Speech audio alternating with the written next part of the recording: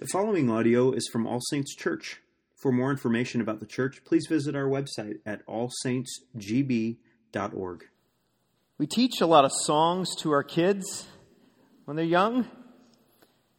And some of the songs that we teach our kids are just a little strange, aren't they? One of the songs we were taught as a kid is the song that you sing in a round. Row, row, row your boat gently down the stream. There you go. Merrily, merrily, merrily, merrily, life is but a dream. We make our progress through life slow and steady, gently down the stream. What a picture of life, all the while happy, merrily, merrily, merrily, merrily. We don't realize how much we lie to our kids in the songs that we teach them, right? Row, row, row your boat is a song of what we want life to be like, right? But is that reality? Is life gentle? Does all our rowing really lead us slowly down the stream? Or do we feel like we're making little, if any, progress sometimes in life? Is your life the life you always dreamed of right now? Is it? Probably not. Everything going merrily, merrily, merrily, merrily right now? Probably not. Probably a more truth-telling nursery rhyme that we taught our kids was Ring Around the Rosie, which was actually about, if you don't know, it was about the Black Plague. Ring around the rosy, pocket full of posy, ashes, ashes, we all fall down. Where the ring around the rose was the ring around the rose-colored skin. That was the first sign of infection. And it ends with ashes, ashes, ashes as we all fall down, marking the shocking death toll of casualties which were being sent to the crematoriums in order to avoid the spread of the disease. This week, many pictures found their way from the streets of crowded India to our phone's newsfeed. Pictures of crematoriums and ashes, ashes, ashes, as many are falling down from the ravaging of COVID-19 on an understaffed and an under-equipped healthcare system in India. Teaching the kids of Mumbai the song Row, Row, Row Your Boat right now would be cruel, right? If we're honest followers of Jesus, life is not always merrily, merrily, merrily, merrily going along. We do believe that Jesus has conquered sin and death. We believe that Jesus is the maker of heaven and earth and that Jesus will remake heaven and earth into a perfect paradise. We believe that. But the more that we row in this life, the more that we come upon resistance and the winds of hard opposition come against us and shake our boat to and fro. They say things like, your God is just a delusion. The Bible is irrelevant. And Jesus, last I checked, is nowhere to be seen in India. What kind of good God lets things go so wrong? So we, as Christ followers, we just begin to panic. We as humanity begin to panic. And so what do we do when we start panicking at the winds that are blowing against us? We form human solutions. Row even harder. What we need is a government that will make things right for us. What we need is a $4 trillion plan to save our world. What we need is a vaccine which will bring peace and order once again to a disconnected and a disordered world. What we need is to put justice into the hands of people to right all of the discrimination and violent wrongs. Row, row, row this boat on a right course and do it with what is right in our own eyes. But it doesn't seem to be changing.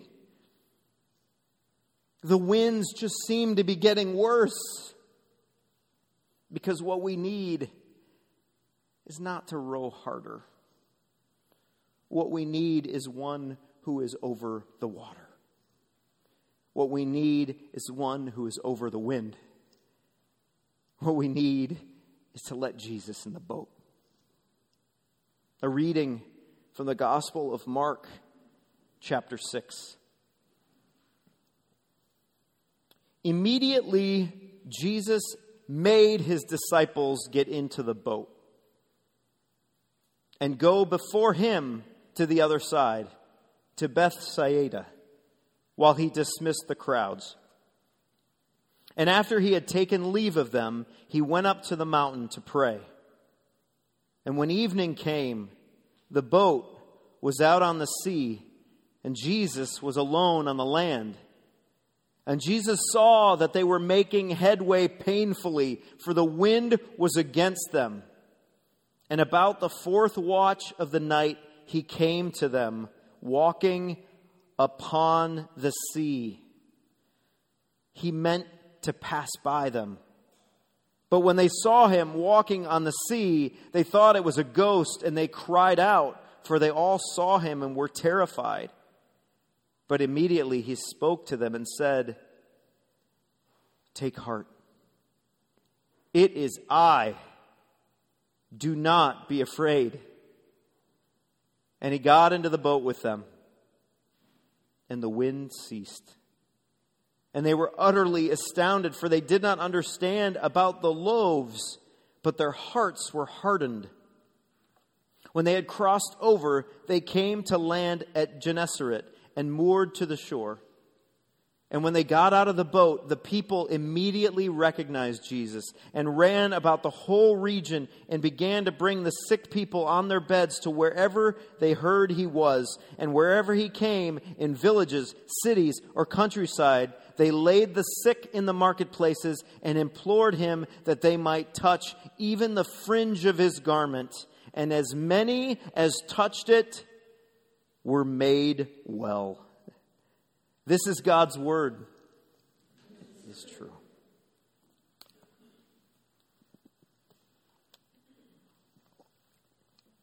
Mark, who writes this gospel, was writing to the early church.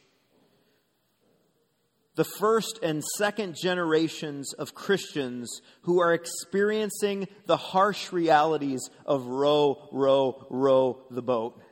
That it's not easy to be a fisherman or a follower of Jesus. That most people are against them.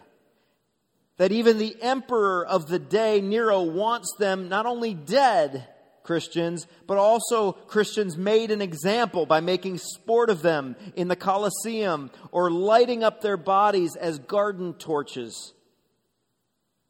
And Mark was probably written as dictated by the mouth of Peter, who was about to face execution for his own following of Jesus.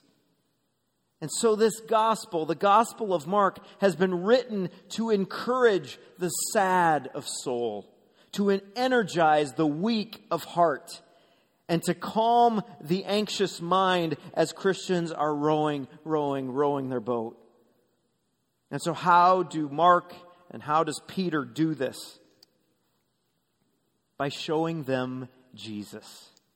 By reminding them of who Jesus is. A glorious God in a broken body. The more we see Jesus as the glorious God in a broken body, the more we, his faithful rowing followers, are willing to be broken ourselves. Why? Because with Jesus, the glorious God in a broken body, we can trust that we're safe and we're saved. With Jesus, the glorious God in a broken body, we can trust that we are safe and we are saved. There's 3 scenes in this passage which reveal to us Jesus as a glorious God in a broken body. What does a glorious God in a broken body look like? Would we recognize him if we saw him? Because the more we're able to recognize Jesus, the more likely we are to trust him that we're safe and saved. So what does he look like? First scene, verses 45 to 48. We see a king whose heart breaks for his broken people. The first verse, verse 45, you see Jesus pushing the disciples to get in the boat. He's just fed 5,000 people with 5 loaves and 2 fish. And now he's pushing the disciples urgently, get on the boat, get on the boat, get on the boat. He's compelling them. And it sounds almost like in the Greek, like they don't want to get on the boat. They're like, this is amazing. Get on the boat. Quick, get on the boat. What's going on? Why is Jesus so compelled to push them on the boat? Get out of here, guys. Go home. Go to Bethsaida. Quick. What's urgently going on here? Well, the Gospel of Luke tells us the crowds are starting to make Jesus their king. Whoa, the prophet has arrived. Let's make something happen. Let's make him king. And Jesus looks over at his 12 and he sees them going, yeah, let's do this. This is Rome. Yeah, let's go. Let's go. Get in the boat. Get in the boat, guys. Get in the boat. Go home. Because what's going on here with broken people? When they're fed and see a miracle found in Jesus. What's going on? Broken people are doing what broken people do best. They're forming a self-will. Oh, we're going to do things our way now. We're going to make Jesus our king. This is the perfect solution. Jesus sends us this, nope, get the disciples away, and he shoos away the riotous crowd. And where does he go? He goes to a desolate, lonely, and dark place to pray. There are 3 accounts in the Gospels when Jesus prays. And the scene of Jesus praying is always the same. It's dark, it's nighttime, it's lonely, and it's desolate. Because Jesus, as a human being, knows the pull of self-will, of wanting it our way. But Jesus, as a perfect God, needs that time to pray and say, not my way, your way of doing things. 3 times in his mission, he withdraws to a quiet place to say, thy will, not my will, be done. Jesus knows he is going to have to be broken in order to save this broken people. And he knows that's going to be painful and agonizing and hard. Jesus knows that feeding these people with physical bread is not enough to help them. They need something far more substantial, far more lasting. They need a broken, perfect body for a broken, sinful people. And so Jesus heads up to the mountain, a picture of a place where you would go to be with God, like Moses, who went up to the mountain to be with God, to be reminded and encouraged by his Father. The cross is the only way, Jesus. The cross is the only way. Like the Mandalorian mantra, Jesus hears from the Father, this is the way. This is the way. And the Father ends Jesus' time in agonizing thy will be done prayer by lifting up his head with a picture to motivate him to do what he's called to do. What does he see? Jesus on top of this mountain looks down from his kingly perch on a moonlit night and sees the disciples in verse 48 being harassed by the wind. He sees his friends trying so hard to fight the wind. They can't do it. They're striving. They're straining. They're going to die doing it on their own. They can't do it. And the king, his heart breaks for these broken people. His compassion is kicked in. The king has mercy. He can't leave them there to be capsized and killed. He must go down. He must make his way to them. He must intercede. He loves us too much to stay away from us or protect himself. So as Jesus moves down from the mountain, he's saying, this is the way. Thy will be done. I'm going down to help them. Parents, do you ever have that opportunity when your kids can't see you? You're watching them, but they don't know you're there. To just sit and watch your child try to do something they can't clearly do themselves. Maybe it's little ones, they're trying to reach for something on the shelf and they're just not tall enough. Maybe it's trying to tie their shoes. Maybe it's trying to just be good and love your siblings and they can't do it. And you watch as they get frustrated with each other and themselves. You watch as they try harder and harder with what you're asking them to do, but still to no end. And as a parent who loves your children, you don't stay out of sight for long. You get in there and you say, let me help you. Let me help you. Friends, the disciples, they weren't calling for Jesus' help. Why? Because there's still a strong part of them that believed, we're good on our own. We got this. But nowhere in any gospel account or any part of Scripture as a whole do you see someone who's separated from God doing well. Nowhere. Mark is clear that we need Jesus with us in order to do well. And so we, as his followers, must be willing to admit, we need help. We're broken. Please come and rescue us. My son and I did this the other night as I was tucking him in and getting ready to pray. Usually in the tucking in moments with younger ones, you sing a nice row, row, row your boat kind of song, or sing It Is Well, or do something that just feels so peaceful and quiet and calm. And as we were laying down, the Spirit prompted me. I just said to him, hey, buddy, where do you see your sin in the past 10 minutes? Where do you see you being a sinner in the past 10 minutes?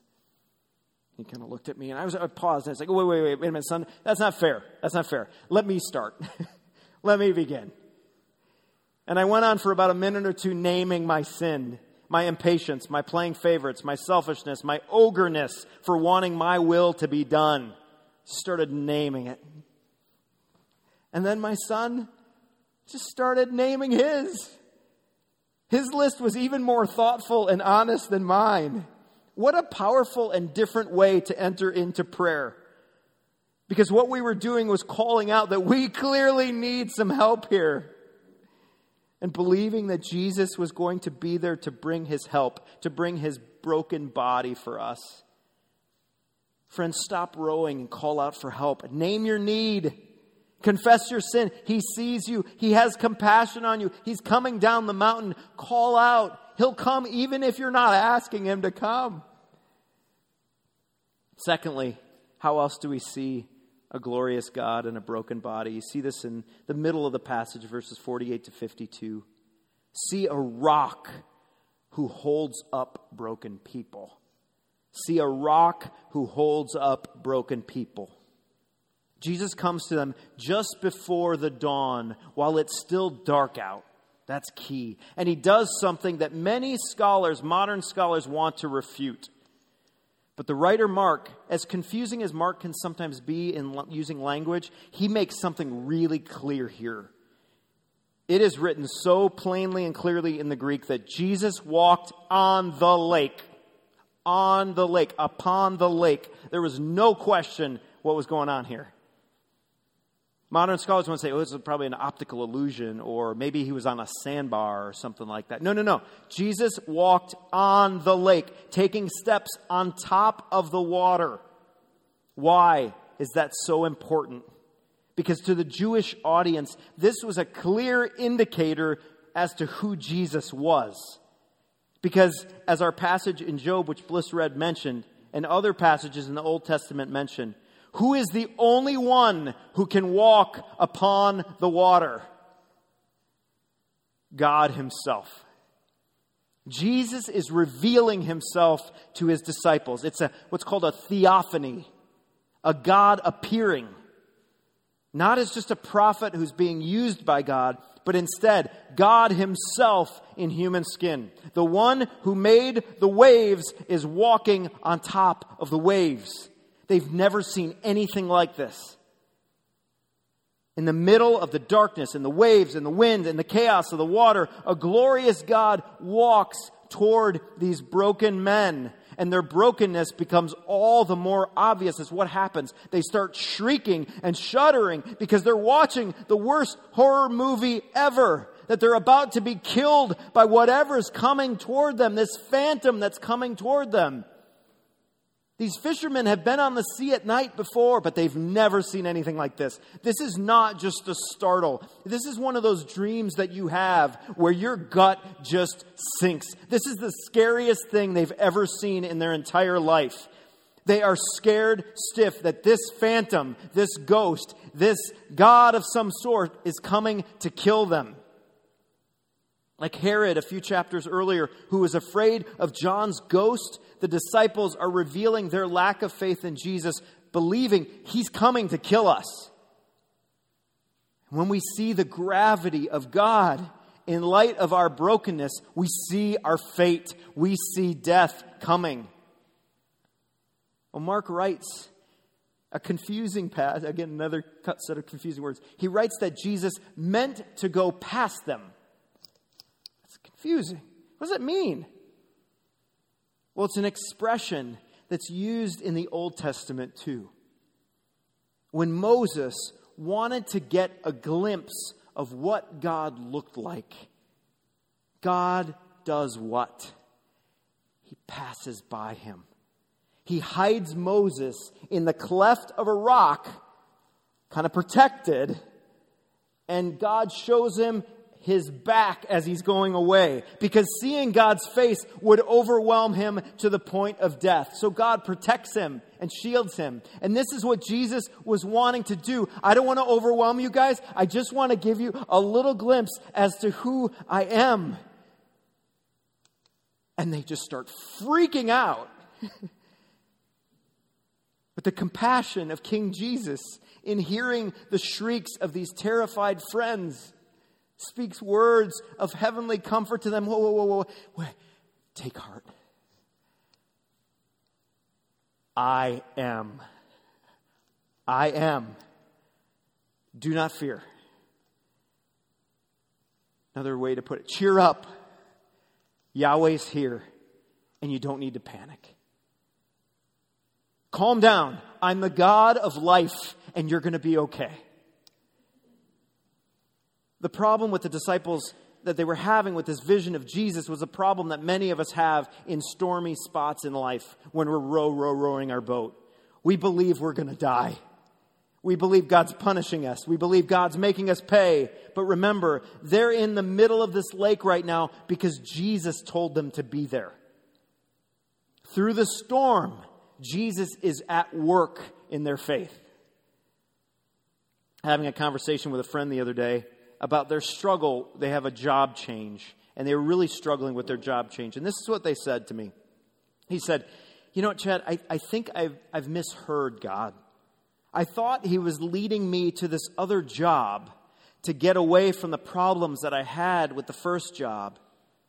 But the more I'm in this new job, the more I'm seeing the same exact problems as I had with the first.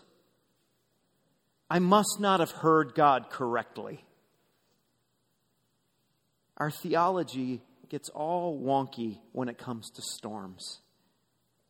Is this the first time that the disciples are in a boat in the middle of a storm? Nope. Why are they in another storm? Because the Lord uses these storms to lead us to see our need for His presence to bring calm. What we need right now in this storm is not to row harder, not to take a different course of action or take a different job. What we need is a rock to stand upon in the storm. And Jesus is that rock. Why the disciples didn't recognize Jesus, why they saw Him as a ghost and not God, was what verse 52 tells us. It's because their hearts were hardened. And Mark says they hadn't understood about the loaves. Just out of nowhere, the loaves come back here. What does that mean? Understood that in order for bread to be multiplied from 5 to 5,000, the person who's doing it needs to be the one who has the ability to make something out of nothing. They didn't recognize that. They didn't understand that. But more than that, they didn't understand that in order to save people, broken people, from the drowning weight of their sin, was that the bread also needed to be broken. They didn't understand about the bread. That a perfect sacrifice was needed to be made on behalf of the people. The rock that could walk upon the water was also the rock that would be crushed, drowned underneath the water, so that we could stand and live above the water. Instead of the disciples perishing, the stormy waters of God's wrath would be pushed onto Jesus. He was willing to die, and they weren't yet able to see this until God promoted Jesus on his terms with a kingly sign above his head on the cross. Take heart, I am, do not fear. You're not going to die, I am. What storms do for us is they remind us of our need for rescue, a need for a rock to stand upon. Friends, where today are you treading water? Where are you rowing your boat, attempting to avoid death? And you're shrieking, I'm not going to be okay. Where are you believing that God, the boogeyman, is out to get you instead of God, the compassionate Jesus, is coming to save you? Take heart. Jesus is, I am. Do not fear. Let him in the boat. Let him calm the storm within you as the winds blow outside. Following Jesus, friends, isn't about storms going away. Following Jesus is about faith that he is the only stable rock upon which to stand when storms come.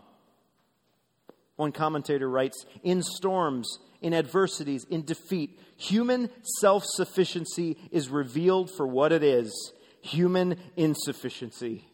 We're not enough. We don't have enough in ourselves, but he is. Let the rock hold you up. Lastly, how else do we recognize a glorious God in a broken body? See a healer who takes on our sickness to save us. As we finish this passage, the disciples arrive at Gennesaret.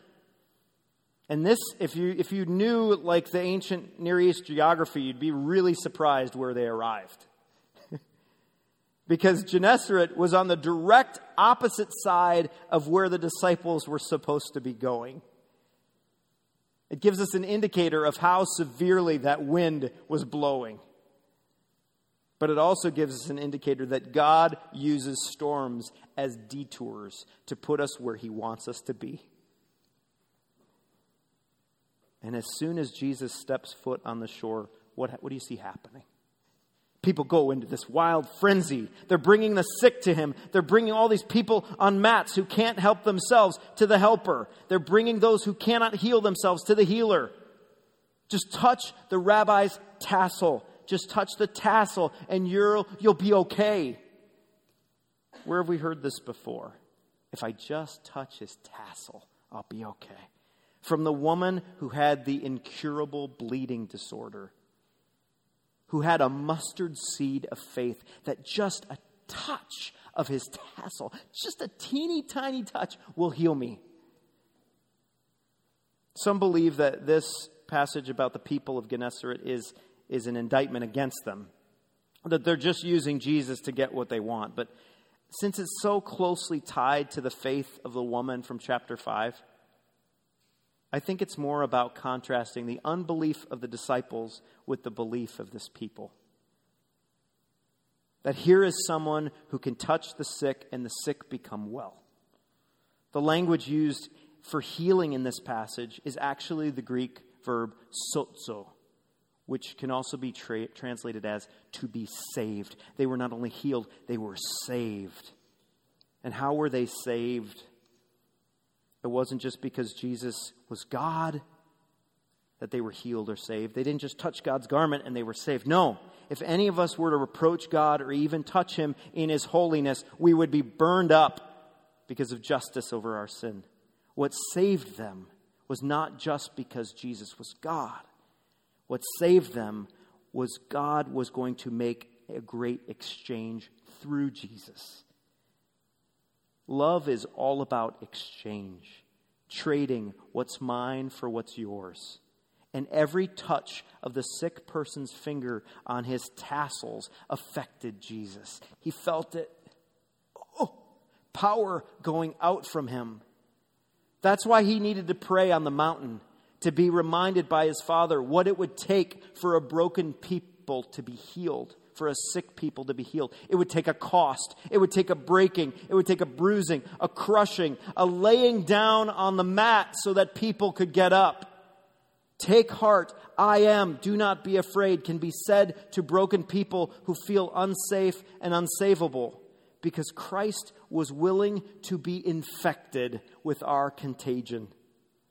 He was willing to take off the mask, the veil which stood between broken men and holy God, and breathe in broken people's sick air. It would be like Jesus was inhaling our contaminants, inhaling our disease, and exhaling his cure. This was the cross, inhaling our contaminants, taking on our sin onto himself. And this was the resurrection, exhaling with glorious relief the life and the cure that you can have. Your death, my death. My life, your life. A great exchange. The healthy one takes on sickness and the sick are made healthy. Just want to close with this. Moms, we'll be celebrating moms next week. Moms, you are amazing windows to see Jesus' depth of love for his children. My wife has a cup. Plastic cup with a straw hanging out our house all over the place. And my kids constantly drink from mom's cup. And it drives me crazy. Because they can be like snotty nose, hacking up along, feverish, and inevitably they'll grab mom's cup and wrap their mucus mouths around the straw. And mom's okay with it. Mom's okay with it. Because moms know the great exchange of love. My kids need the water more than I need to be healthy. I'll labor for 6 to 12 hours in dying, excruciating pain so that they can live, so that they can be born. My wife has taught me much about the exchange of love. Charlie has trouble with covering his cough when he's sick. And the other day he coughed in my face. And initially I balked. I was like, oh, Charlie, come on, cover your mouth. But Jesus doesn't. He doesn't balk when we cough in his face. He inhales it on the cross. So as I was tucking him in a few days later and thinking about this, he coughed once again right in my face. And I just put my arms around him. Because I was safe and saved in the protection of Jesus. I can get a cold and I'll be fine. My glorious God, whose body was broken, crushed, and sickened, healed me. I can be safe and saved to put my arms around another. Let's pray. Father in heaven, thank you for your work. Thank you for your work in saving us, in showing us a king who had compassion upon us struggling in the water and came down to rescue. We have a rock who can walk upon the water and say, get on my back as I go underneath. And Father, that we have your Son to heal us as he inhales our contagions of sin, and breathes upon us in his resurrected life, new life.